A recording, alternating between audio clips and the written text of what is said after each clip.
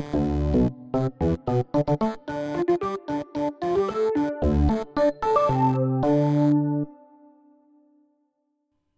up, and welcome to Difficulty Class, a podcast about all things Dungeons & Dragons. I'm one of your hosts, Trevor Bettis. With me this week is... Allie Deichman. That's right, and this week we're going to be talking about making NPCs and what house rules we use, as well as answering some listener questions at the end. But before we get to that, Allie, how are your games this week?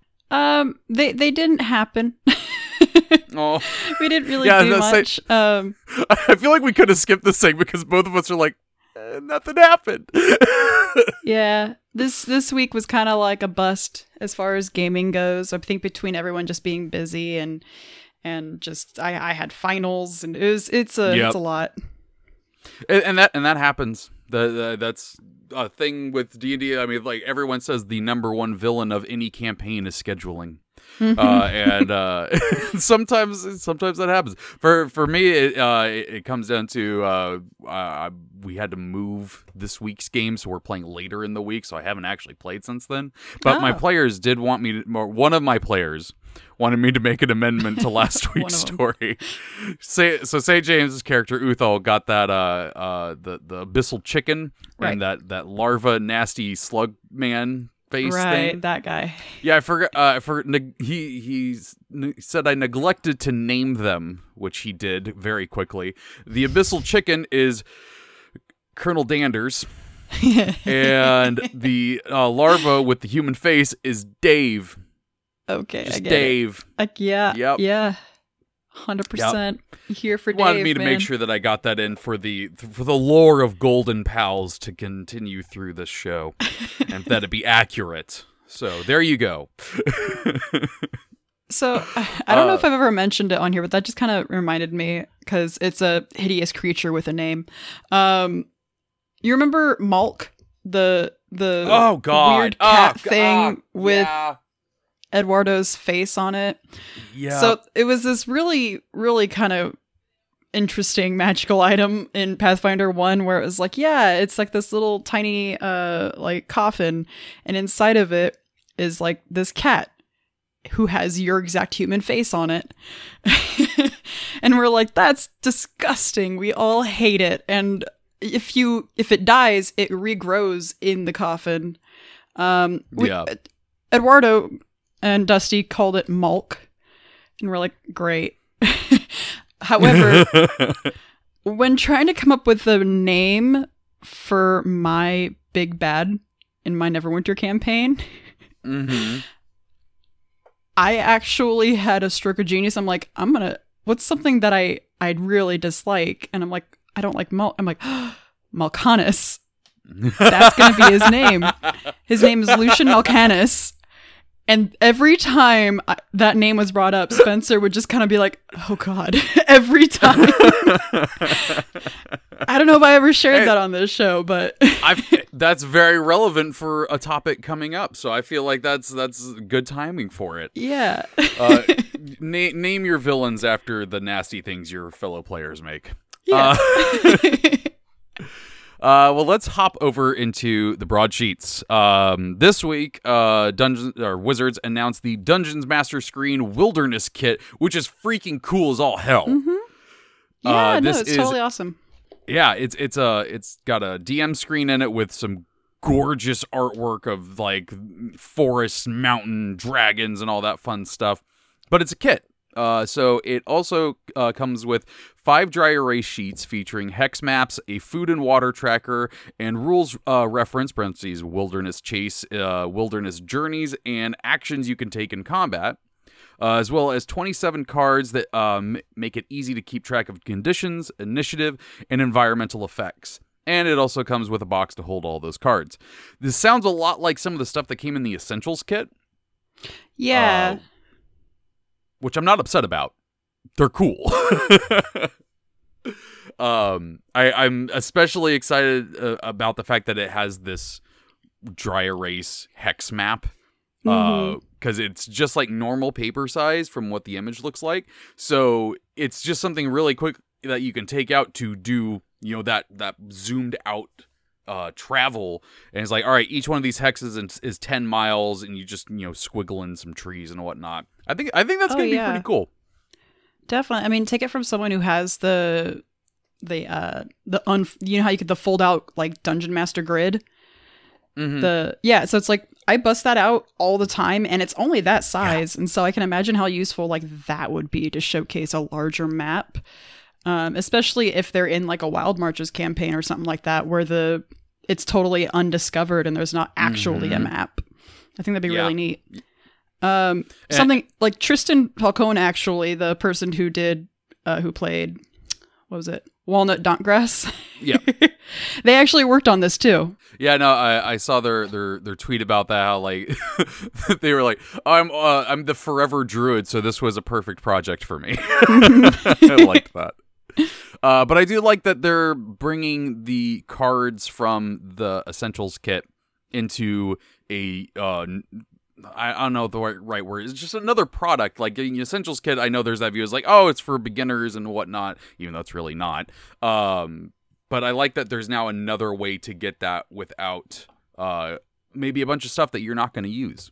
Yeah, I mean, like, seeing this kind of makes me wonder if eventually we're going to get, like, a magic item kit. Because it feels like as if they're slowly breaking down pieces of the DMG into individual, like, pieces. Yeah, that could be cool. Yeah, it would actually... Can you imagine? Because a lot of people do get the DMG just for the magic item list. And so it's like having that at your disposal and just that and being able to buy it along with some handy cards. That'd be cool. Right here in my hand that the listeners can't see because this is a podcast. I have the quest cards. We talked about this game a little bit, and I bought the adventure deck, which has a bunch of monsters in it, but also has every single magic item that's in the book in a little tarot-sized card that tells you everything on it. And I think that is a fantastic way to do things. And I know that when we did games at the bookstore for the Essentials kit, when I got to hand someone the Flame Tongue sword, they were like, "Oh, cool! Like this is, I got it. This is a physical thing." So I think that'd be pretty neat. Oh yeah, I mean there is something about having physical cards to represent items and stuff. Like if you can't do props, the next best thing is a literal thing to make it so your players don't have to write anything down. Dang it, Wizards! I'm not Eric Jordan. Let me buy things. And that is going to be out on November 17th, and it looks like it's retailing for like $25, which not that bad. I think the normal the screen was like 15, so not that much. Yeah. Next piece of news, which was unexpected, slightly. Magic the Gathering is going to make a D&D card set next year. I say it was slightly not expected because as soon as they were like, we're making a Ravnica book, everyone's like, well, so you're going to do a D&D card set at some point, right? I think it was just the more of like the timing of like, yeah, just, a random Tuesday, we're going to announce that we're making D&D cards with a bunch of other announcements. What do you think about this? I mean, I'm personally rather excited about it. I enjoy Magic the Gathering. I enjoy D&D lore and all that fun stuff. And this just gives me a chance to just dive into that lore even a little bit more. I'm excited to see if they're going to go down an already known story path or if they're going to create whole new characters and stuff for this. And if they're going to make like Mordekainen a Planeswalker, because how neat would that be? Oh my God, I'd lose it. And like kind of accurate, right? Yeah. So, like, I think it would just be really neat.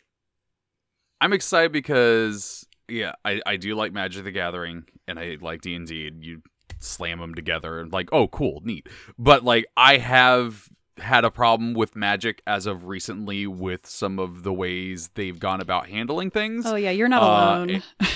Yeah, and so I that has tempered my excitement on it because... Unfortunately, now, like, I hear this, I'm like, oh, cool. How much are you gonna have to pay to get some stupid rare that isn't really like it's good, but it's not worth paying all the money for? Like, basically, it's how much is this going to cost, and are you going to add on extra things that make it so it's harder to get the really cool stuff? Yeah. So I'm I'm waiting to see. I'm not gonna make any expectations, though. Mordenkainen as a planeswalker would be freaking awesome. Right?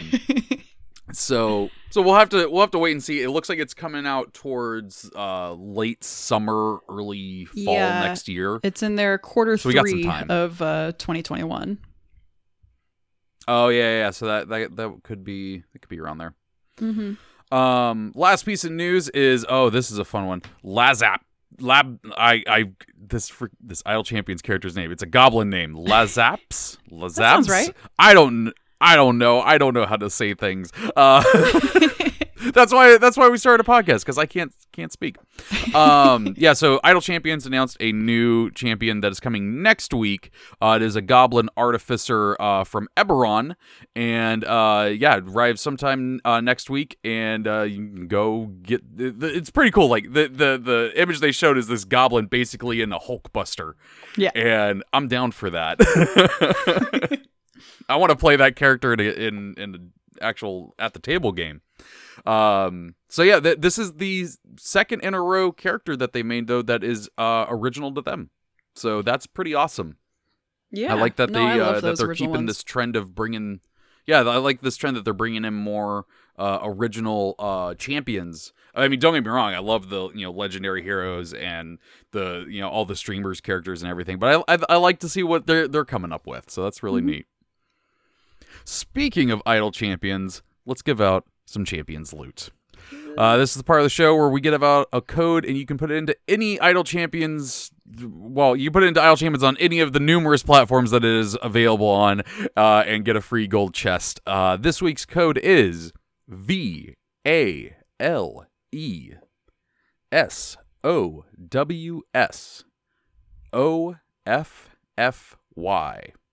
Put that in, get some loot, upgrade your characters, kick Evil's butt, and then take a screenshot and show us what you got, because we like seeing what you get. Get those purples, getting those shinies. Veil so's offy. Veil so's offy. You can make spell names out of some of these codes. I love it. Yeah. All right. Well, let's get into the first topic, which is making NPCs. Allie, how do you go about making NPCs? Well, actually, before we do that, do we want to say like on the fly or like premeditated ones? I was just gonna say there's like 2 different kind of NPCs that you make. There's Boblin the Goblin, because your party asked the name. And then there's the NPC that you have a full, actual, fleshed out character sheet for, that you had planned ahead of time and for ages. And like, I think some of my players would say it's one of my favorite pastimes is to come up with NPCs, but that's just because, not necessarily because I have a billion characters that I want to make, but because I like making characters in the world that we've made. Because I'm actually not that kind of person. If I had a D&D Beyond subscription, I would have a total of like 6 characters made, and that's all the characters I've played in the past campaigns. I wouldn't Should I pull up how many characters I have? I wouldn't have like 76 or however many that one person has. That was like the max number someone has. It was like 1,500. I think it was like 16,000. Yeah, that's kind of nuts. I can't even imagine. Yeah. No, that's a lot of freaking characters. But yeah, I have 29 to be fair. 29. Okay, all right. But then again, you have been playing a lot of one shots, so yeah, it's true. But yeah, like I pretty much my NPC like build up breaks down into those two categories, which is just like the on the fly, you have to do something, and then the other half is like people you've actually have established are in that place or were going to be there, and that you have thought ahead of time. Sometimes it's a little bit of both, where it's like, oh, there's definitely a shopkeep here. Don't ask me what they are or what their name is, but there's definitely a shopkeep there. There's definitely a mayor of this town. I don't know anything about him. His name is Mr. Mayor. Yeah, it's the mayor. Like Powerpuff Girls, we're gonna do that. It's oh god. But yeah, it's like that's pretty much how my NPCs break down. It's just those 2 very simple categories. So let's take the on the fly one first. How do you make a NPC on the fly? What is your usual thought process for that? For me, it usually depends on what the characters are doing. Because if the characters are, for example, trying to investigate something, or if they're... Well, let's stick with if they're trying to investigate something, like a clue or murder or what have you. And they go up and they interview someone. They're like, well, I want to knock on this door, and I want to see who lives here. Because they're next door to the murder scene. It's like, okay. Then I have to think, okay, so immediately I have to wonder, what information does this person know? How trustworthy can they be of strangers? And... are they a nice person? Because you could be a nice person, but totally not be trustworthy of people you don't know at all. And you could be a mean person, but you could totally trust well-meaning adventurers that are trying to solve a murder of your neighbor. So it's like just kind of getting an idea of those three things can really solidify very quickly an NPC I had to make on the fly, because I wasn't planning on them asking the neighbors. That's a smart idea. I didn't think of that. But my players obviously did. So it's like I have to consider just those three things. Oftentimes, I'm not gonna say, oh yeah, I come up with all those three things in a second and I automatically know. Oftentimes, my players say, we're gonna knock on the door. I'll be like, okay, guys, give me a second, and then I'll take like a minute to just write down these things on an actual sticky note, so I have it on a paper in front of me. So when I'm answering these questions, I'm like, oh yeah, you might have noticed that one of those three things wasn't a name or their race or their gender or what have you. That kind of just is random. Oftentimes I kind of roll a d6 and I'm like, yeah, they're this. Or it's like, yeah, it's like, what haven't I said in a while? I haven't said a half orc. Yeah, they're a half orc. I kind of just pick out from the race pile and I just kind of say, oh yeah, they're this. And name, I usually ask for help. That's why I printed out that giant list of names in my DM binder. Oh yeah, that's why Ben carries around a baby book. I know that it's because you just you have to be prepared. I often like what's this I write down goblin's the name, things. Ben? It's like, what's this goblin's name, Ben? Jerry. Yeah, like oftentimes I'll like write down the three things on the sticky note and I'll look up and I'll be like, Spencer, can you give me the Xanathar's Guide? Because it has all the names in the back. And then once I figure that out, I'm like, there you go. That's a full fleshed out NPC. I know who they are, what their issues are, and how much they're willing to help these guys. But that could be applied to more than just like murder investigations, of course. Like if they're going to a shopkeep, like is the shopkeep well? Are they like dirty? Are they doing something that they shouldn't be? Or are they like a totally upstanding citizen that follows every single sentence of the law? It's like coming up with just following those three sentences, like, or those three questions really helped me figure out how to do on the fly NPCs. It pretty much that's how I go about it. I genuinely ask my players, give me a minute. And then I compose myself, because I'm not that much of a master of improv to be like, immediately I know this person's whole life. Oh man, I choked on my own words. Yeah, I'm not gonna say I am a master of improv in any way, shape, or form, but I will start playing the character before I know their backstory or anything like that, and I might build it out just through word vomiting. I was thinking about like, what's the easiest way for me to describe how I make NPCs on the fly? And it basically goes to this. I choose from a category of three things. Are they helpful? Are they an obstacle? Are they both? Ooh, I like that. So if it's an obstacle, like, they're going to either be grumpy or, disinterested or angry or any kind of mood that's not going to help the adventurers at the time. And I will figure out some way as I'm playing them of why they're this way or whatnot, or what their current motivation or goal is. If they're helpful, they're just helpful, and I just make like a chill character, or just one that you wouldn't remember, just like Joe Schmo, There's nothing about like they might go up to a barkeep, not ask the name or anything like that, but I didn't for some reason be like, oh yeah, they're gonna go into a tavern and ask questions. So I just was like, oh yeah, no, they're over there. Do you need a drink? No, you're good. All right, cool. Like I'll just do something very blasé, background character. Doesn't matter. Oh yeah. If I do both. That means they're going to be annoying. And then I'm like, yeah, but what kind of annoying? And so like I've gone from everything to like just being like extremely like ditzy, just like, oh my God, like that's so cool. What is it? Oh yeah, a sword? No, I don't know anything about a sword. You should go get that really pointy thing over there though. We're like, I will. It's like, okay, they're gonna be helpful, but I don't want them to get it that easily. But I also don't want the possibility of a fight. I'll just make them annoying. Like I've also done it where like I had a very old gnome woman who moved like the sloths in Zootopia, and I acted it out at the table. Sometimes those NPCs, you got to pay attention to how the group reacts. If they're enjoying how annoyed they're getting, that's a reoccurring character you can throw at them.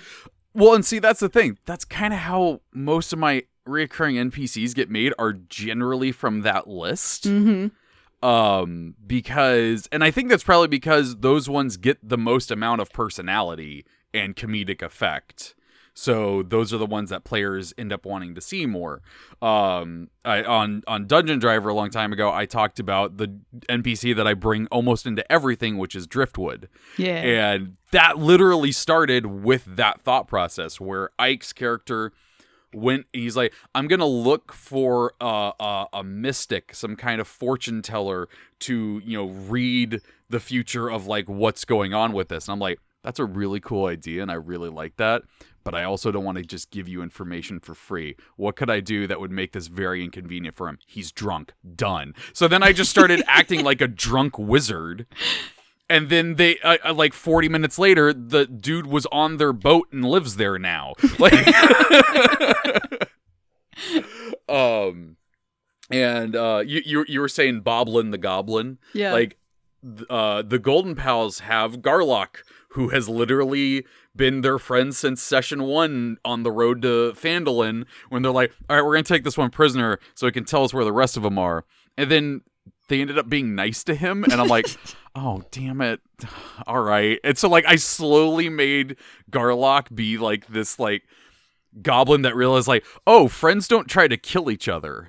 Oh, I like this. Wow. And because they had played it this way, like, I ended up, like, one of my favorite ones is there's this part where there's a bridge and there's a bunch of goblins running at them, and Herc and Uthal are trying to, like, tip the bridge over while the goblins are on it to send them down, and they were rolling, like, 4s. Ooh. Just terrible. And then I was like, okay, I really like their idea for this. I want to have it succeed, but I want to add something to the story. And so the bridge flips, and they're like, what the hell? How did that happen? And they turn and look, and Garlock's hands are glowing. Ooh. And he goes, I had him go, why are you tall ones so weak? And essentially from there, I was like, oh, Garlock has magic. Garlock's a sorcerer.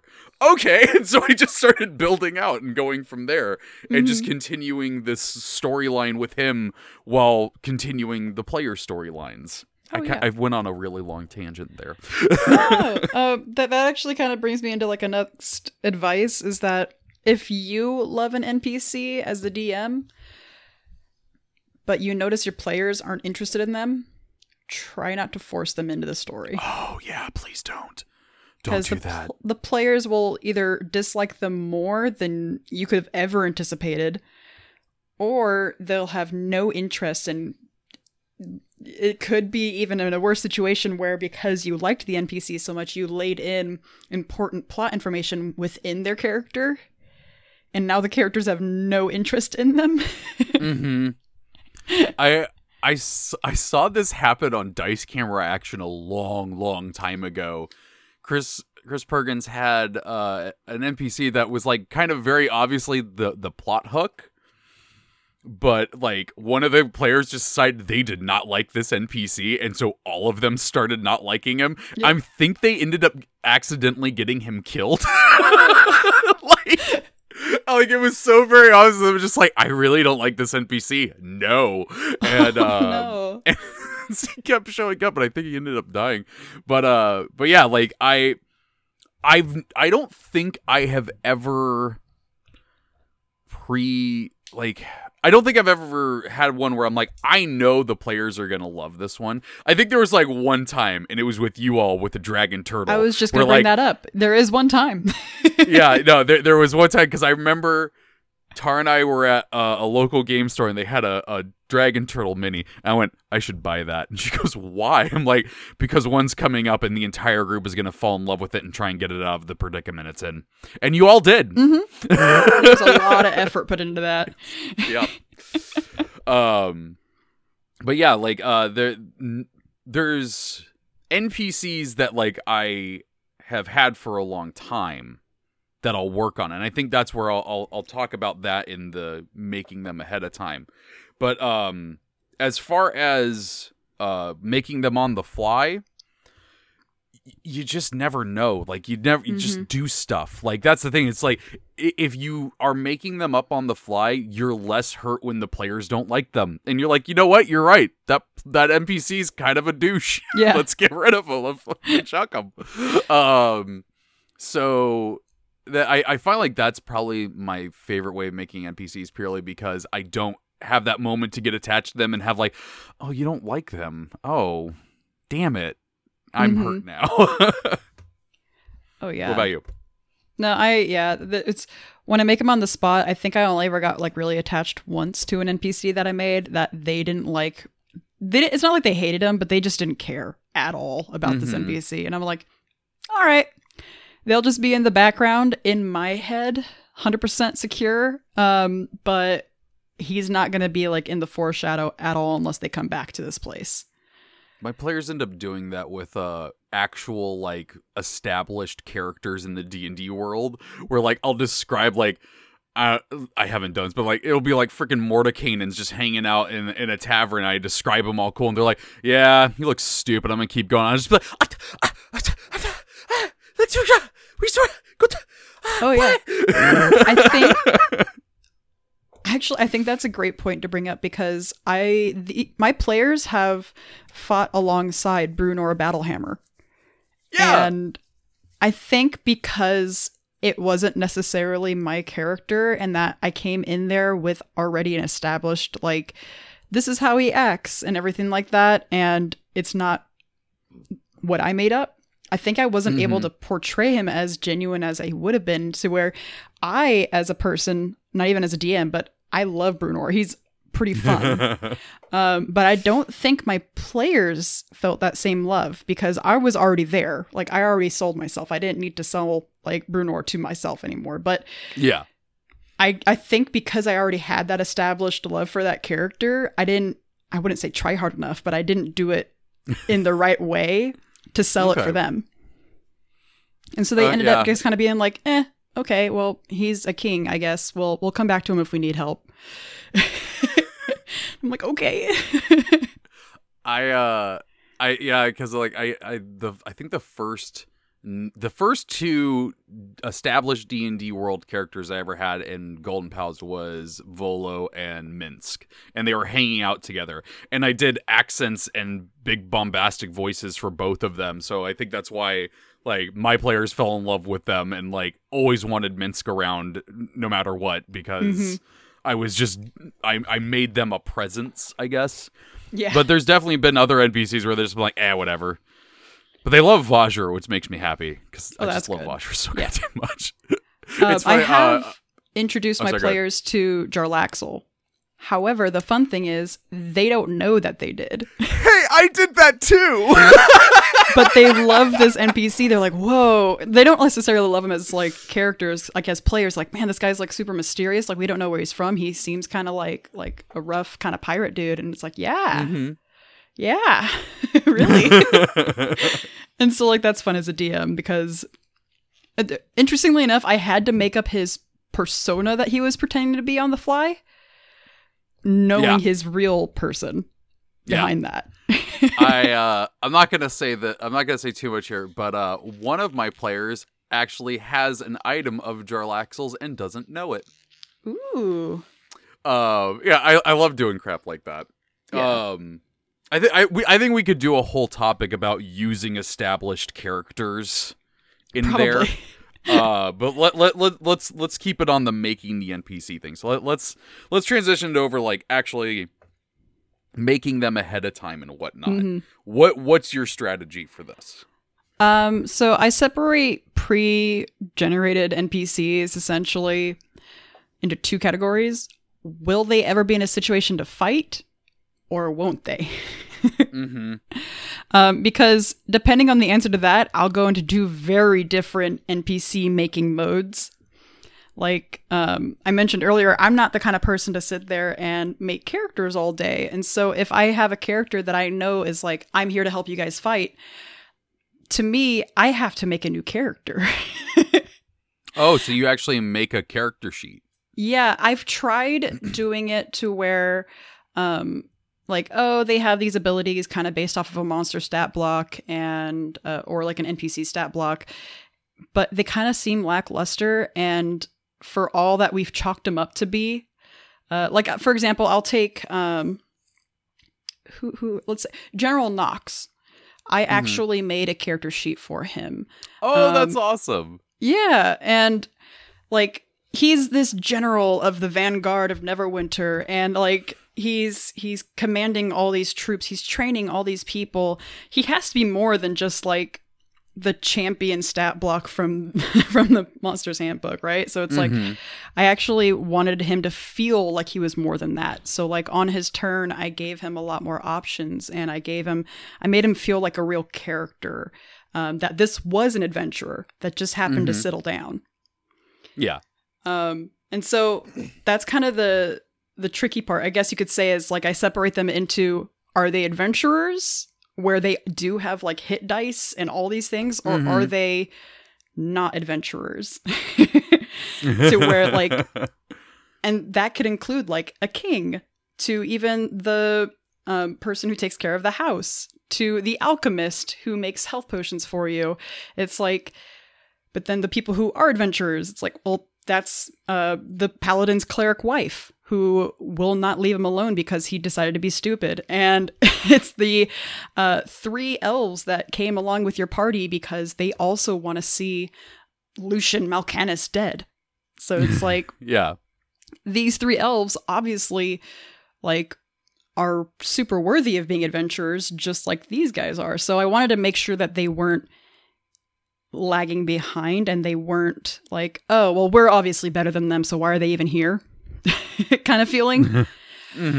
Which, I guess, like, minor segue, be careful of that, because you don't want your players to feel like as if you're also playing with them, or, I mean, because you are, but that you are playing over them, I guess is the better way to say it. So,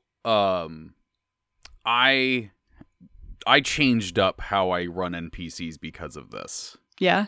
Yeah, because I found that whenever I was running a character and I had their stats and I was running next to them and I'm like, all right, like, let's just say Arc December, because, you know, he was there with them for a while. Like in the Tomb of Annihilation game, I'd have him, he was like, all right, he's going to go up and he's going to swing. All right, I roll my die. All right, add the modifier. All right, looks like he hits. All right, I'm going to grab that. We're going to roll that. All right, and he does that amount of damage. All right, cool. Now it's your guys' turn. I got so tired of that so fast, and I could see that like my players even forgot that the NPCs were there. And I actually did in that that campaign as well. They had their guide Kawasha, and I made a character sheet for him. I made a full-on character sheet and all that good stuff. Gave him feats because that's me. And I never used it. Because like I'd get in there and be like, I don't need to be playing this character. I don't need to be doing that. I know what damages an NPC can do to help. So why don't I just make them look cool and just roll a die real quick and see what happens? So now I'm to the point I actually don't have stats for most ally NPCs. If there's a villain, if there's an NPC and it's secretly a villain, I have their stats. I know what they're doing and all that stuff. But like when I had Minsk, I never once had a character sheet. I didn't have a stat block.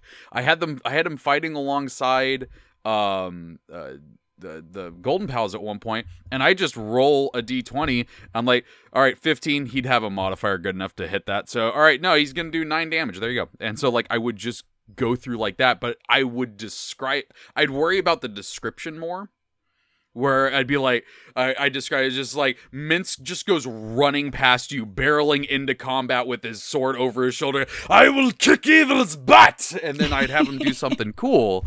And I would worry about that instead of deciding on a character sheet what I'm going to have him do. And they always ended up thinking that was cooler. But then when I ran Vajra, I used her stat block because she's really cool and she deserves it. See, like, that's an excellent point, though, because at the end, you're trying to orchestrate this entire combat situation, especially if you're in combat. And more often than not, you're already bogged down with like 6 monsters of some sort or 6 bad guys. And it's like, well, now you also have to deal with yourself also dealing with these bad guys. And like, I've gotten to that point, but I always find myself wanting more, weirdly. Because, like, you know how I told you I used to do all the monsters that I'd have in that game, like, on an index card? Like, each monster would have their index card.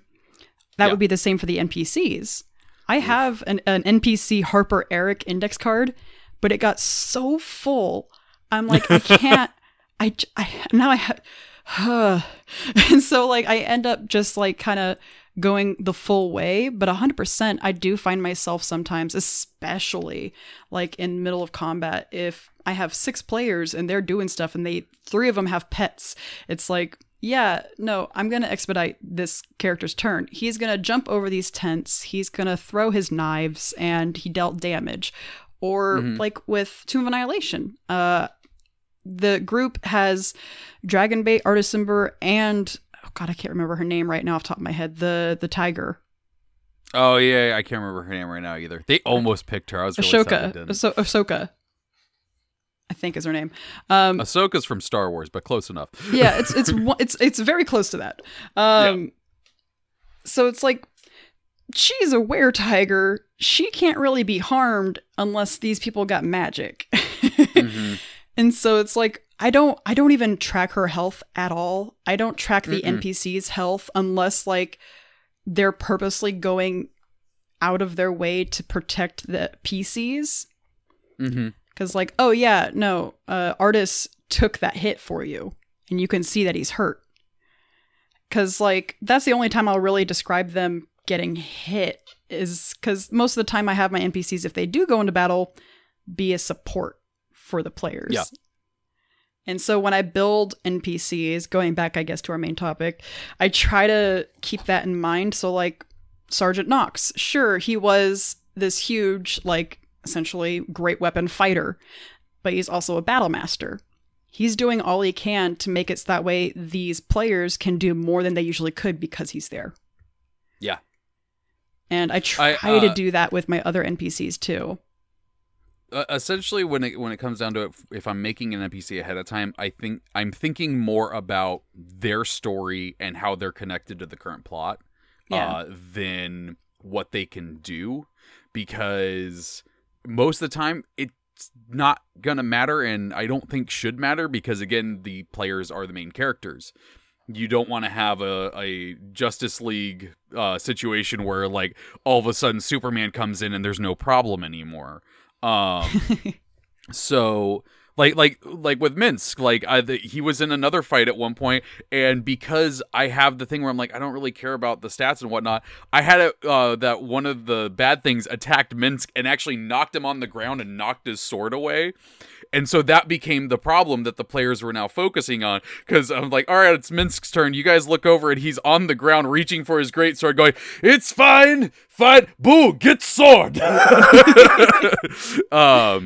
So like they then focused on that. So I mixed up the combat by just having him there doing stuff.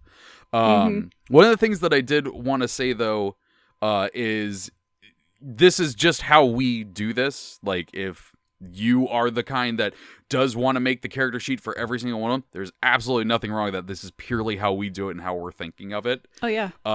And that said, I do want to say something that I do quite a bit. Ask before you do this, but I've 100% used other players' characters all over my games. Like, yeah. like you have 2 characters that are established in my world that I have used in plenty of stories and campaigns and stuff like that. I've so far I've never had a player with a problem doing it, because most of the time I love doing it, because sometimes I've had players go, "Hey, how's that guy doing?" Yeah. And I'm like, "Oh, check out all this stuff that just happened with them," and like I'll ramble on what happened to their character recently and stuff like that. I really enjoy doing that, because one, I don't have to do any more writing. I know who they are. Oh yeah.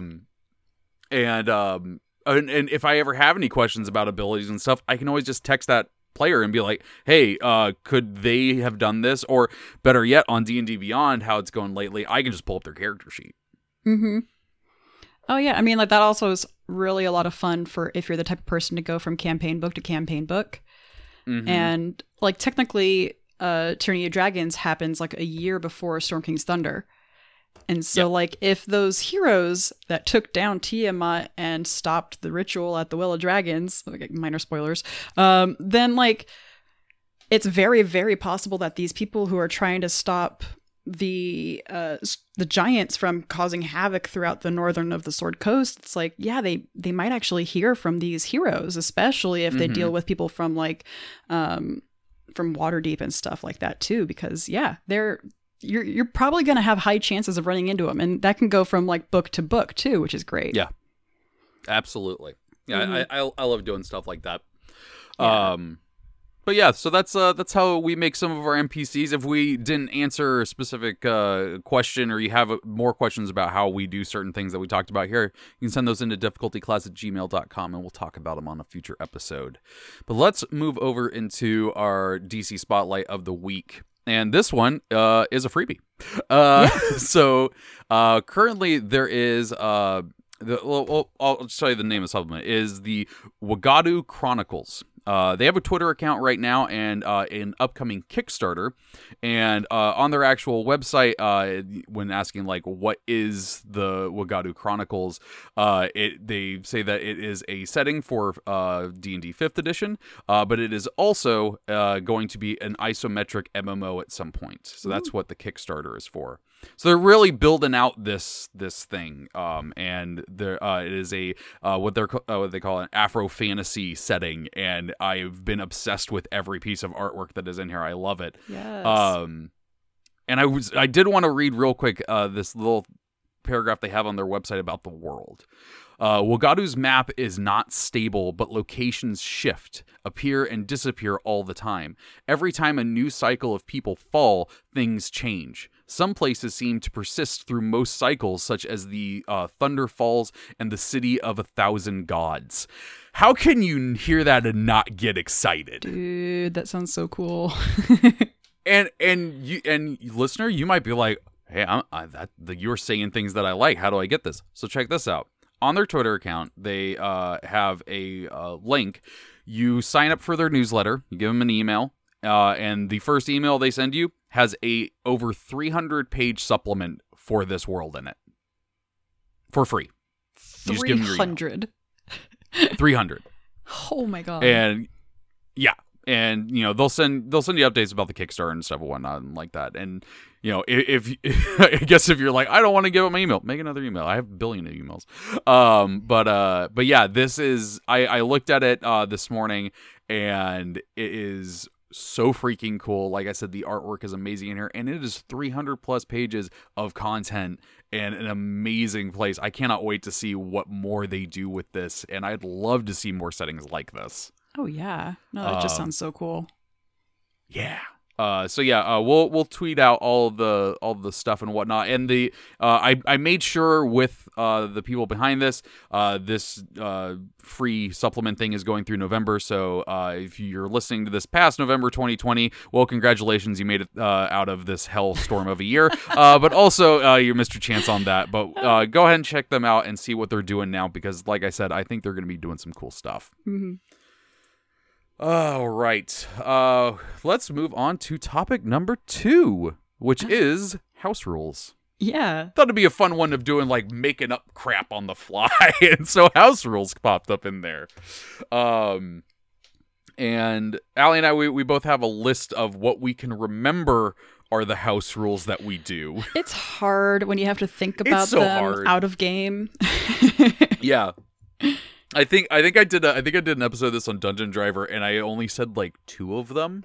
And I was like, I don't remember. They're things.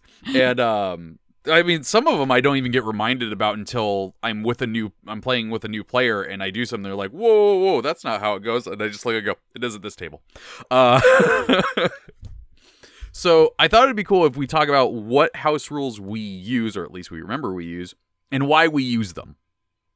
Okay. Do you want to just go back and forth, like what? Like you could do one, I do one. You want to do it like that? Yeah. So the first one I'm going to start with is something that I actually want to bring up. How I want to adjust this house rule, but I don't know how to go about it. Oh. Flanking. Now it's a 4E concept, and it was helpful in 4E, and the downside is that there's a lot of things in 5th edition that either get way too much benefit from it or are made redundant because of it. Mm-hmm. And we had flanking initially home-ruled in our game because a lot of us came from 4E, and we were just kind of comfortable with it. And in my head as a DM... It was in our Tyranny of Dragons game. Yeah, like, and in my head, I was thinking, oh, it'll be a great way to have the board move around a lot more, because something that I always try to find is how to get people to move more, like, on a game map. And, however, I keep finding myself, like, especially in your games, saying, no flanking in this one, guys. Because I'm trying, I want to lean away from it. But something that I heard recently was actually XP to level 3's house rule video. And in there, he actually mentioned flanking. And it wasn't just you're there and you make it. It's actually a check. Oh. And I'm trying to think, like, what would actually be a pretty decent way of doing it? And would it require any kind of action economy to do so? And I'm trying to think, what would be balanced? Well, what kind of check was it that they did? Did they say? No, in the video they didn't, but in my head I can only imagine it would be either, like, honestly, up to the player and how they describe what they're doing. Yeah. Because flanking in the end just means that the person who's being flanked has 2 things to focus on. And whether that be through distraction or through, like, literally being imposed on by 2 large figures, it's like, I think that really depends on what kind of check the players would want to choose. Yeah, I mean, essentially what you're doing is taking the help action, making it a check. And so because the normal help action is you give the other person advantage for free, what I would in my head go with is, it costs a check, but you can do it as a bonus action. And I think that's super fair, because you're very right. Like, a whole action is a guaranteed advantage. Yes. And you still have to be... And I feel like that's kind of where the balance comes from. Yeah. Like, and you still have to be right next to them within 5 feet. So I think that makes a lot of sense. But yeah, I play with flanking. I don't know. It's like... I'd probably steal from Pathfinder with the way that they set some DCs, like, for, like, characters. Mm-hmm. Like, I think if I were going to do that, it would be, Wisdom save plus 10. Like, that would be the DC of whatever they're fighting against, to, like, kind of set them off balance in some way, just mentally. Yeah, and that's kind of the thing, too, because, like, all of a sudden I wish, harking back to 4E, that there was, like, a will save or something where it's like, oh, you are being surrounded by 2 people, especially if they choose to do like a distraction check of some sort. I'm telling you, like, I know there's plenty of RPGs out there that I haven't read. I'm trying. I have Dungeon World over there right now. But man, I feel like the RPG community's really sleeping on 4th edition's reflex, fortitude, and will targets. Instead of it being a rolled save that you roll against a stat that they have. I really loved that one. Yeah. But yeah, I don't use flanking because of what you're talking about, where it was like it started to become too imbalanced. Yeah. And sometimes it's fun to just say no. Yeah. I have made it to where, like, if it's larger than a medium-sized creature, you can't flank it really, unless you are also larger than medium. Yeah. So, like, dragons, giants. It always, no. Yeah. I remember one time in 4th edition having a giant thing on the table and 2 people being on the other side, almost completely on the other side of the table, and being like, we got flanking. I'm like, you don't even know he's over there. You can't see shit. Exactly. So my first one that I'm going to talk about is I do not give a shit about how many spells you want to cast on a turn. If you have an action to cast a spell, cast the spell. I do not care. But here's going to be the underlying message across all mine, at least. That goes for the bad guys too. Mm-hmm. Oh yeah. And I feel like that's a really important thing to point out, is that I legitimately can't think of a house rule that I have that doesn't go both ways. That doesn't work for the player and the monsters. Mm-hmm. So that's kind of how I keep that balance. Like, it's like, oh, you're a sorcerer and you send off 2 fireballs in one turn. Oh, that's cute. Valindra's gonna do the same thing. Yeah, I know. I actually haven't made a sorcerer bad guy yet, and I'm like thinking, oh man, Marcos is gonna flip when all of a sudden I start quicken hasting, like cooking spell hasting and doing all this bullshit that he usually does. Yeah, because I have the same house rule. I 100% believe that, like, if you have the ability to cast a magic that is like, oh, it only costs a bonus action. It's like, well, why can't you? Yeah. And that's kind of why I did that. Well, originally it came out of pure ignorance. I never read that rule. Oh.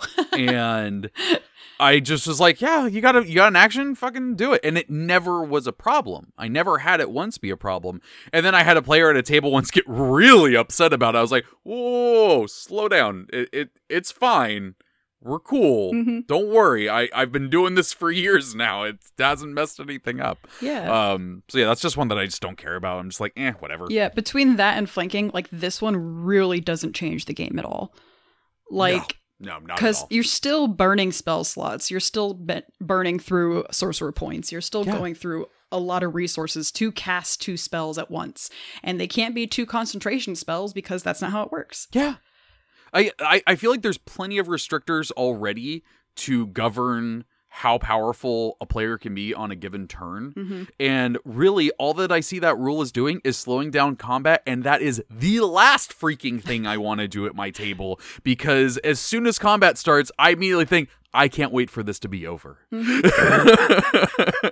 Yeah, because, like, would you want your cleric to be like, yeah, I'm going to cast Shield of Faith, and I'm right next to my friend, but I can't cast Cure Wounds, even though they really need help too. So I'm gonna cast, what's that cleric spell? The Sacred Flame. Sacred Flame. Yeah, I'm gonna cast Sacred Flame. It's like, oh, okay, here's a cantrip. It's like, why? Yeah, exactly. What's the difference it's gonna do? It's not gonna unbalance the game. So yeah, no, we're both on the same page there. All right, what's your next one?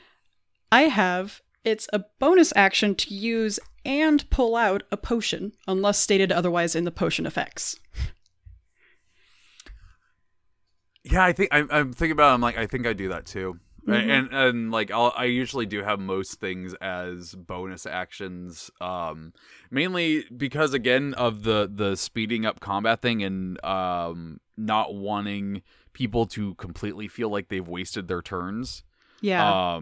Because that's kind of the thing for me. I'm just like, whenever I have to spend a whole turn taking out the potion, drinking the potion, all right, now I'm cool to get hit and lose all of that in the next turn. Yeah.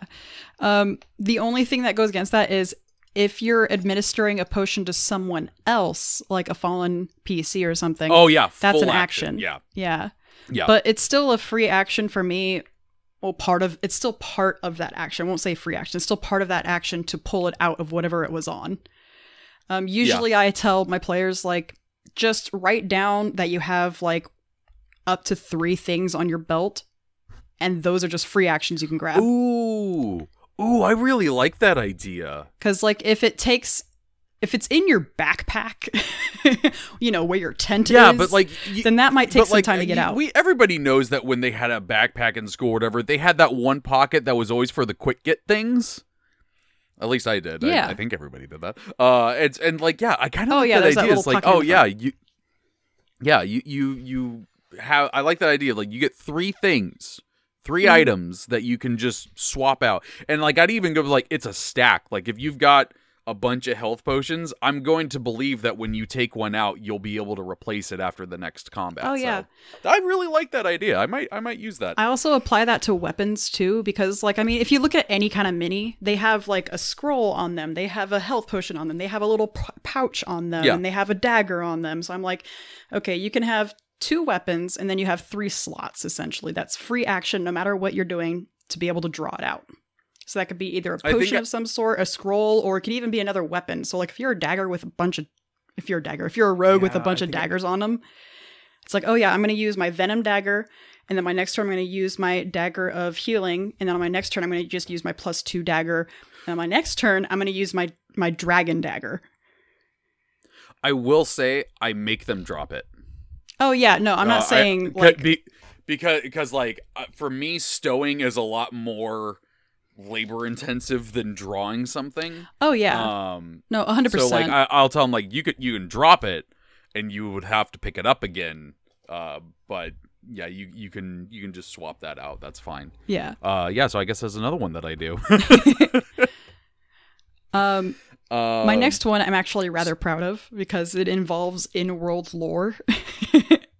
Oh yeah? Yeah, it's health potions are guaranteed to be full health if they are stamped or approved by the Arcane Brotherhood. I stole this from you. I 100% use this. Mm-hmm. In my world, the Arcane Brotherhood is still trying to recruit from Valindra and other very big bads stemming from their organization to become bad guys. And so they're trying to make it up by regulating health potions in the world. And so they now sell to magic shops everywhere and regular shops, alchemists and everything, stamped of approval health potions. And so if you have a common health potion that has that stamp on the bottom of it, you're going to get 10 hit points back. Yep. So the fun thing about this is that if players find one that isn't stamped, they roll for it. Mm-hmm. Or if they make ones, because that's totally a thing they can do, or if they find an alchemist that lives in their basement and makes them for them, they still have to roll because it's not been approved. It hasn't gone through rigorous testing. So it's still a gamble. So it's not taking away the complete option of, well, this health potion might not be as good as you think it is. But it's like, well, why not? Because like that idea to me in general, like you pay 50 gold for a common health potion to possibly get 3 hit points back. Yeah. Well, it's +4, so right? Nope, so +2. 7. Oh, so it'd be plus 4. 4 max that you'd get out. Because it's 2d4 plus 2. Mm-hmm. So that's just insane to me. And so it's like, yeah, no, these are 100% approved. And it also allowed a lot of fun times playing with health potions. Because there is this particular poison in the game that looks and tastes exactly like a health potion. However, it poisons you. And you don't know it until you get into combat or something like that. But it's like a delayed poison. And I remember it's like they went into the Nashor's hideout and they're like, oh, there's a bunch of health potions in here. I'm like, yeah, some of them are stamped, some of them aren't. And they're like, oh, okay, well, let's take them all. And so they're like about to go in this room and they're like, oh, we know there's some bad guys in there. Hang on, let me drink a potion real quick. And I'm like, which one are you drinking? He's like, I'm not missing too much, so I guess one of the unstamped ones. I'm like, all right. So I'm like, okay. So yeah, you didn't get too much health out of it, but you're feeling all right. He's like, oh, okay. Carry on into the room, and suddenly the person who he has, like... your appendix explodes. Yeah. I remember this too, because Bertram was actually bonded with him at the same time. So if he took damage, Bertram took damage. And all of a sudden, Bertram's like, why am I hurting? What is happening? It was a great moment. But that kind of allows for situations like that to happen, and for players to kind of second guess anything that hasn't been approved. Mm-hmm. So it's fun. It's one of my favorite house rules that I got in there. Yeah, no, I as soon as you told me that one, I instantly fell in love with it. I loved the idea of it. Mm-hmm. And I what's funny is, like, I don't usually do that many health potions to begin with. So when they get one, I'm just like, you get the full thing. It's fine. Yeah. Because I neglect giving my players things that will heal them. I'm like, you guys handle that. You do whatever you do. Yeah. My next one is no bonus numbers. And what I mean by that is there's some rules in D&D that are like a half cover thing where it's like you get +2 to your AC, or like certain combat positioning things that give you a +2 here and there. In my games, I've completely abandoned like +2s and whatnot. If I'm gonna give someone a plus anything, I'm just gonna tell them advantage. If they're gonna have any sort of problem with it, they're gonna get disadvantage. So I essentially get rid of like one of the covers and all, and like you can just shoot normal. But if they're behind, like they have the half cover, I'm like, you have disadvantage. And any unless it's like a power that a character or like a character has, where it's just like, oh, they get this bonus, but most of those bonuses are dice, which still fits into it. But yeah, I felt like it was really clunky that they made this advantage and disadvantage system and were like, this is what we're doing, and then still had some number bonuses and, you know, stuff like that in there. It was really weird, and it didn't feel right. No, it that's felt like a great point. Yeah, so like any time anyone would have any sort of bonus to anything, it is either advantage or disadvantage. I mean, like, hilariously, I was trying to remember why I don't remember what the bonuses are. It's because I literally have sticky notes covering that entire section of my DM screen. But if I lift those... Okay, yeah, so +5 if they've got 3/4, +2 if they got half cover, and if they got total cover, they can't be targeted. I mean, I think that's... Yeah, so no. that basically just goes to +2 is just thrown out of there, and it's just normal.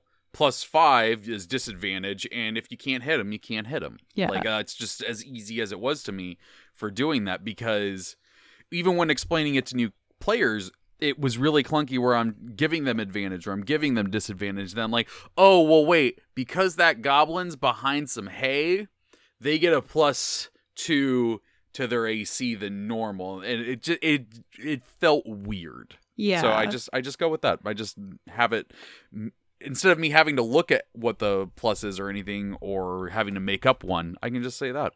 Yeah, it does get kind of clunky. I 100% get that. And like the only time I ever even look at that is when someone specifically says, I'm taking cover behind this corner. It's like, okay, you're not, because usually if my players take, quote, cover, they're going fully behind a wall. Like they're basically saying, I'm not going to be able to be targeted. Like they never say like, oh, I'm just going to go duck behind this thing. Because it's like, it's not like I don't set up those kind of situations. There are opportunities for that, but my players would rather take out the opportunity entirely as opposed to just adding 2 to their RC. Yeah, exactly. Yeah, like as a player, I would never take that. I was like, I don't care. Whatever. Yeah. But then again, I play characters like Char who just go running in yelling, I got dragon blood, bitch. What's your next one? I'm not sure if this is necessarily a home rule or if it's just a variant of how you do things, but the way I do crits. It's max damage plus dice. So like if you roll 2d6, if you're rolling a great sword, you roll 2d6 plus 4. Well, that's going to be 12 plus 4. And then that's going to be 16. And then you roll 2d6. And that's your damage. Because, And boy, again, it works for the other it side. goes both ways. Mhm. Yeah, exactly. And like a couple weeks ago in my Avernus game, if they hadn't been in a certain place, my best friend Kyle's character would have been outright dead because something crit him. From full HP, it would have instantly killed him. Now, where this gets really dangerous is with magic. Because all of a sudden you're rolling 66s, and all of a sudden you're dealing like a ton of damage on one hit, and it's like, ooh. I would actually disagree. I think where he gets most dangerous is with rogues. Oh, yeah. Because I do it with their sneak attack dice, too. Same. I do. Yeah. Yeah, my rogue constantly asks me, he's like, do I get sneak attack with this? And I'm like, yeah, you do. And then he's like, cool. And then he's like, hang on, I have to do math. And then we wait there for like 20 seconds. He's like, okay, it's going to be 74. And I'm like, all right, he's not looking good. Yeah. Another time I almost outright killed Uthal with an assassin because he crit on a sneak attack with a poisoned blade. Oh, yeah. I mean, that's one of the reasons. Oh my god, that was bad. Why going against the Dark Veil Syndicate essentially was because everyone was a rogue. It was so dangerous for all my players because everyone had sneak attack. It was just so scary for them. But it's the main reason I started doing that one was when I read the rules and I'm like, so wait, let me get this straight. You could crit and just get 2 plus your modifier or 1. Like I'm like, no, that's stupid. And back in 4th edition times, like crits were just blowing up left and right. Where it's just like, oh yeah, you do max damage, and because you've got this weapon, it does this billion other things, and it causes this explosion to happen 30 miles away. It's like it had some crazy stuff. So I'm like, let's still do that. Let's have fun. Yeah, it's a 5% chance. It's not going to break your game that hard, and if it does, it creates drama. It does, and that's the thing. Like I've had it work in both ways. Where like because I do those crits, I've had tables where somebody rolls a crit and they just keep rolling this damage, and everyone's like, "Oh my god, how much is he gonna do?" And then like it just outright kills what they're fighting, and everyone cheers. And then I've had it the other way where they're fighting something big, and I go, it rolled a crit, and the whole table goes, "Oh no, God, this is it. We're done." Like I love those two extremes at the table, and I wouldn't get that with the way that crits are done as written, and I think they're boring. Yeah, no, it just feels bad, man. If you roll those 2 1s, it's like, oh yeah. I've only been in one game, I think, where someone used the rules as written crits, and that happened to me where I rolled 2 1s, and I just looked at it, and I looked at them, and I looked at it, and I looked at them like, man, that was rewarding. Yeah, it's like with that natural 20, that'll be 5 damage. Even though the dice I'm rolling is literally more than that number right there. Yep.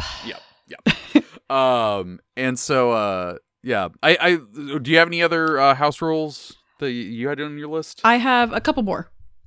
Oh, okay. Let's keep going with them. Yeah. So I have crit fails. Because we've been playing Pathfinder now for a bit, I've actually kind of incorporated how we did crit fails there. But I've been thinking about changing it recently. Mm-hmm. But crit fails is usually confirmed by rolling again versus the AC. Okay, so real quick, that if I remember correctly, that's not a Pathfinder thing. That is our old GM's thing. Oh, okay, then because of our GM, when we were playing Pathfinder, I liked that. I liked that it kind of gave you a second chance of like, well, did you really? How badly did you miss? But recently, because of actual Pathfinder 2, I've been thinking about adjusting that to where if you are attacking and you roll a 1, still add up your modifier and your bonuses, and if it's still 10 below their AC, then you crit fail. Oh, that would be so much easier than doing the roll to confirm thing. Yeah, because at that point, the higher level you are, the harder it is for you to crit fail because you've been doing this for a while. Yeah. And I've been thinking about changing it to that. That's interesting. That could work. Mm-hmm. Yeah, the only problem I have with that though is because like I do like throwing lower level things at players, but in like big numbers, and that would give a bigger margin of them to crit fail over the rest of them. And I roll a lot of ones. True. Yeah, it's true. Because like it's not like Pathfinder 2 where if you do roll 10 below, then you crit fail. But it's more like if you crit fail and that number ends up being 10 below their AC. Yeah. But I haven't played with that yet. Recently, I don't know. I've actually recently just kind of stopped doing the crit fail thing of like something terrible happening. Like sometimes I'll do it. I'll still have them roll to confirm because I most of my crit fails have been pretty nasty back in the day. So I forgot that's one that I did too. You know, I guess that's a little bit of a house rule too, is that usually if someone crit fails, then an enemy nearby can use their reaction to opportunity attack them. Yeah. Because pretty much your momentum got you launched forward too far to where you left yourself open. Well, if I remember correctly, crit fail is actually a variant rule to begin with. It is, I think in Rules as Written, it's not there. Something else carrying on, because I have two more after that. I do the grittier health regen when it comes to playing. So like you use hit dice to regain any health, and that's at short or long rest. You don't regain all your health at long rest, and you regain half your hit dice at a long rest. I've been doing this ever since my players were level 1, and honestly, I way prefer it to like, and you long rest and you're back at full health. Yeah. It's just kind of how it's worked out, and plus it's given me an opportunity for my next house rule, which is actually my newest one. It's adjusting Song of Rest for bards. Now, usually Song of Rest, if I can pull up, I had it pulled up just a second ago. There it is. Or maybe I didn't. I don't know. Usually Song of Rest pretty much lets you at short rest roll your Bardic Inspiration die, and everyone gets hit points equal to what you roll. You don't use up a Bardic Inspiration. You just get to do that whenever you do a short rest as a bard. How I have adjusted Song of Rest is during short rests, you can roll your Bardic Inspiration and everyone gets hit dice back equal to the Bardic die rolled. Oh, okay. That's cool. So at higher levels, getting 12 hit points back from a D12 of Bardic Inspiration is nothing. Absolutely nothing. And so I'm like, well, how the hell is this going to be anywhere near helpful? And so we kind of shop talked it a bit between me and the bard in our group. And I'm like, well, okay, what if because we do depend on those hit dice so much, what if we do allow you to regen their hit dice that way? And she and I both loved it, and we tested it out when we were playing. It's great. It really gives more incentive to like take more short rests too, because then that'll allow people to heal better. But not to the point where it's like, well, we're going to short rest for 4 times in a row here. Like they don't do that. But that's my last house rule. I like that. That's cool. Yeah. But pretty much I guess everything else, if it's against raw, it's case by case situation. Yeah. And that's kind of what I want to talk about here at the end is like generally when you make a house rule, what is the reasoning behind it? Like I know for me, it's usually about just kind of fixing up some clunky things or making things more exciting or just simplifying some stuff, which is funny to say in 5th edition since it's simplified. But like what's generally your motivation behind it? Usually it's for 2 reasons, like either for the story or for mechanics. Story reason being like persuasion check just passing regardless of what they rolled because they spoke their argument so well. Like, no, I don't care. That will pass. well, like for me now with that, I just like set the DC super high. I'm just like, they would never do this in a million years. The DC's like 32 or 35 or something like that. They're not gonna change their mind on it. Yeah, I don't like that one. The other thing is like mechanics wise, like what I did with Song of Rest. Like if a class gives you a thing and that's what you've been leveling up for, but it turns out to be super lackluster, like Song of Rest or like the Bardic or Sorcerer Capstone, where it's like, yeah, you get a Bardic inspiration back when you enter combat without any in your pool. It's like, okay, cool, great, that's fun. Yeah. Or like if Paladin or Cleric spell lists don't thematically match the character that much, then I'm 100% down to adjust those spell lists that they get from being a Paladin or Cleric. Oh, okay. To better match the character. Like Bertram is a Paladin of vengeance technically, but he's a Paladin of the Raven Queen, so I gave him like darkness and I gave him a couple other things that would be more matching her theme versus the theme of that specific Paladin.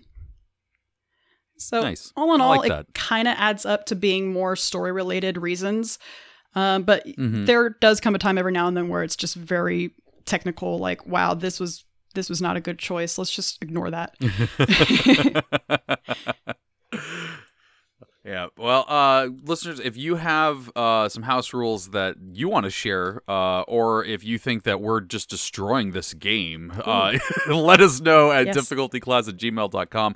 We'd like to hear what you've got and maybe do a revisited version of this where we talk about your house rules and how they affect the game and whatnot. I think that would be pretty cool. Yeah, or even if you have ideas of wanting to implement them but don't know how. I mean, I brought that up to Trevor earlier with the flanking thing, and we kind of talked it out. So that could be something that we could help you with too.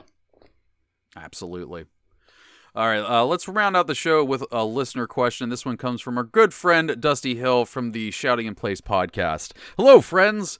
I wanted to bring an idea I've been thinking about. What's a movie that you would love to turn into a campaign for 5e? For instance, I would love to turn Bill and Ted's Excellent Adventure into a fun time-hopping campaign exploring the different time periods of Faerun and other places. I hope you all are doing well. Stay awesome, Dusty. Also, I'm going to plug Dusty's thing real quick. Like I said, he has a podcast, Shouting in Place, but and he's who we teamed up with last month to do the t-shirts. They're doing another team up this month with Respawn Aim Fire, another podcast that we've mentioned on here before, and they're donating to Extra Life. So go check that out on their social feeds, and you can find it real easily. But Allie, what movie would you want to turn into a 5e campaign? So now, they already kind of did what my old answer used to be, because I would love to turn The Thing into a campaign.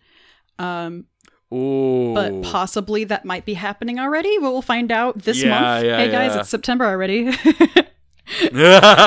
Jesus, it is. Yep. But now that that's kind of been happening, I've been thinking about that question again. I don't know why. I really like horror stuff, but Cabin in the Woods.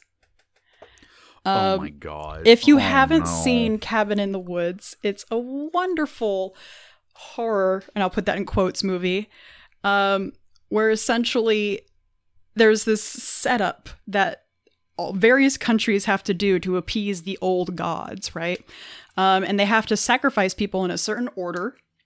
And not to terribly spoil the movie too much, but it's all set up very convoluted, and it's supposed to go a specific way. Yeah, and it's playing off of tropes from classic 80s horror movies where it's like there needs to be a virgin and a strong heroic one and someone on drugs. And if they don't get those tropes, they will put it into the game. They'll put it into the system. Yeah. They'll adjust things slightly to make it that way. And the game itself has such an amazing just sudden left turn, like 3/4 of the way through the movie, while still keeping to that horror eldritch kind of feel. I love it that much. I would love to turn that into just the wackiest like horror game campaign. I could see you having fun combining Cabin in the Woods with the Tomb of Horrors. Yes. Because, oh my God, that last half. Yes. Yeah. That could be fun. Mm-hmm. Mine, I think, is going to be kind of out there, but it's one that Tara and I have talked about for years. We have wanted to turn Dwayne Johnson's Hercules movie into a campaign for a long, long time. Yeah, you've talked about that on the show too before. Oh, have I? Okay, yeah, it's been a while. Yeah. So, listeners, if you're not familiar with this stunning piece of cinema, essentially it's like, okay, Dwayne Johnson is Hercules, but he's not a god. He's not the son of a god. He's just a dude. He's a really big buff dude, but he's just a dude. And his adventuring party is what is actually making him look mystical. They're doing a bunch of stuff in the background and unseen and whatnot, and making it look like he did it. So that everyone is like, oh shit, we got to get Hercules. We got to pay his ass to get over here and kill some stuff. And we've wanted to do a campaign like that where there's an adventuring party who's all focused about making the legend of this one character's one player's character that is what progresses them through the story and everything. And it would have to be a very specific group for it to work, because there's the whole problem. It was like, well, players trying to make themselves spotlit is a problem, and this is a campaign fully around that. That entire concept, yeah. So it would have to be done with a certain group, and everybody understands what's going on and be on board with it. But I would love to see what a group of D&D adventuring people do with that style of party. And I just thinking about it gets me giddy. Oh yeah. I mean, those are the best kind of movies where they if you find yourself sitting there going like, well, what kind of players are these guys? And then you kind of fill in the roles and you realize that you're kind of half wanting to play this movie instead of watching it. Those are the best kind of movies to think about when you're building your games. That's been happening with certain scenes in Lovecraft Country. Oh my god, yes. I'm not going to spoil anything, but like, there's been a few scenes where I'm just like, they're a really good adventuring party. Yeah. They solved that puzzle really fast. And like, there's even been like a few scenes where I'm just like, that would be a really cool climactic into like an adventure or like a fight. Like, that would be pretty cool. Mm-hmm. Yeah, no, I love seeing media and thinking about like, how would I do this into a D&D thing? But that Hercules one, that's the one that has been there for the longest. I actually talked about that like last week with some friends about like, oh yeah, here, let me tell you the entire story of this Dwayne Johnson movie and why it'd make a great D&D campaign. All right. Well, I think that is going to do it for this week's episode. If you enjoyed it, the best way to support it is by leaving a review on the podcast service of your choice, whatever you're listening to right now. You can just go in there, leave an awesome 5-star review, tell them that, hey, there's some cool people here. You might like them. I don't know. I'm not you, but be nice. If you want to keep up to date on the show, you can follow us on Twitter @DifficultyClass or on Instagram @DifficultyPodcast, where we post certain things here and there and have some fun, and you can see a bunch of the stuff that we retweet and the other podcasts in the community that we're talking to at the time. And if you would like to send in your own questions, topics, suggestions, stories, whatever, send them into difficultyclass@gmail.com, and we'll probably talk about them on a future episode. So, until next week, have a good game.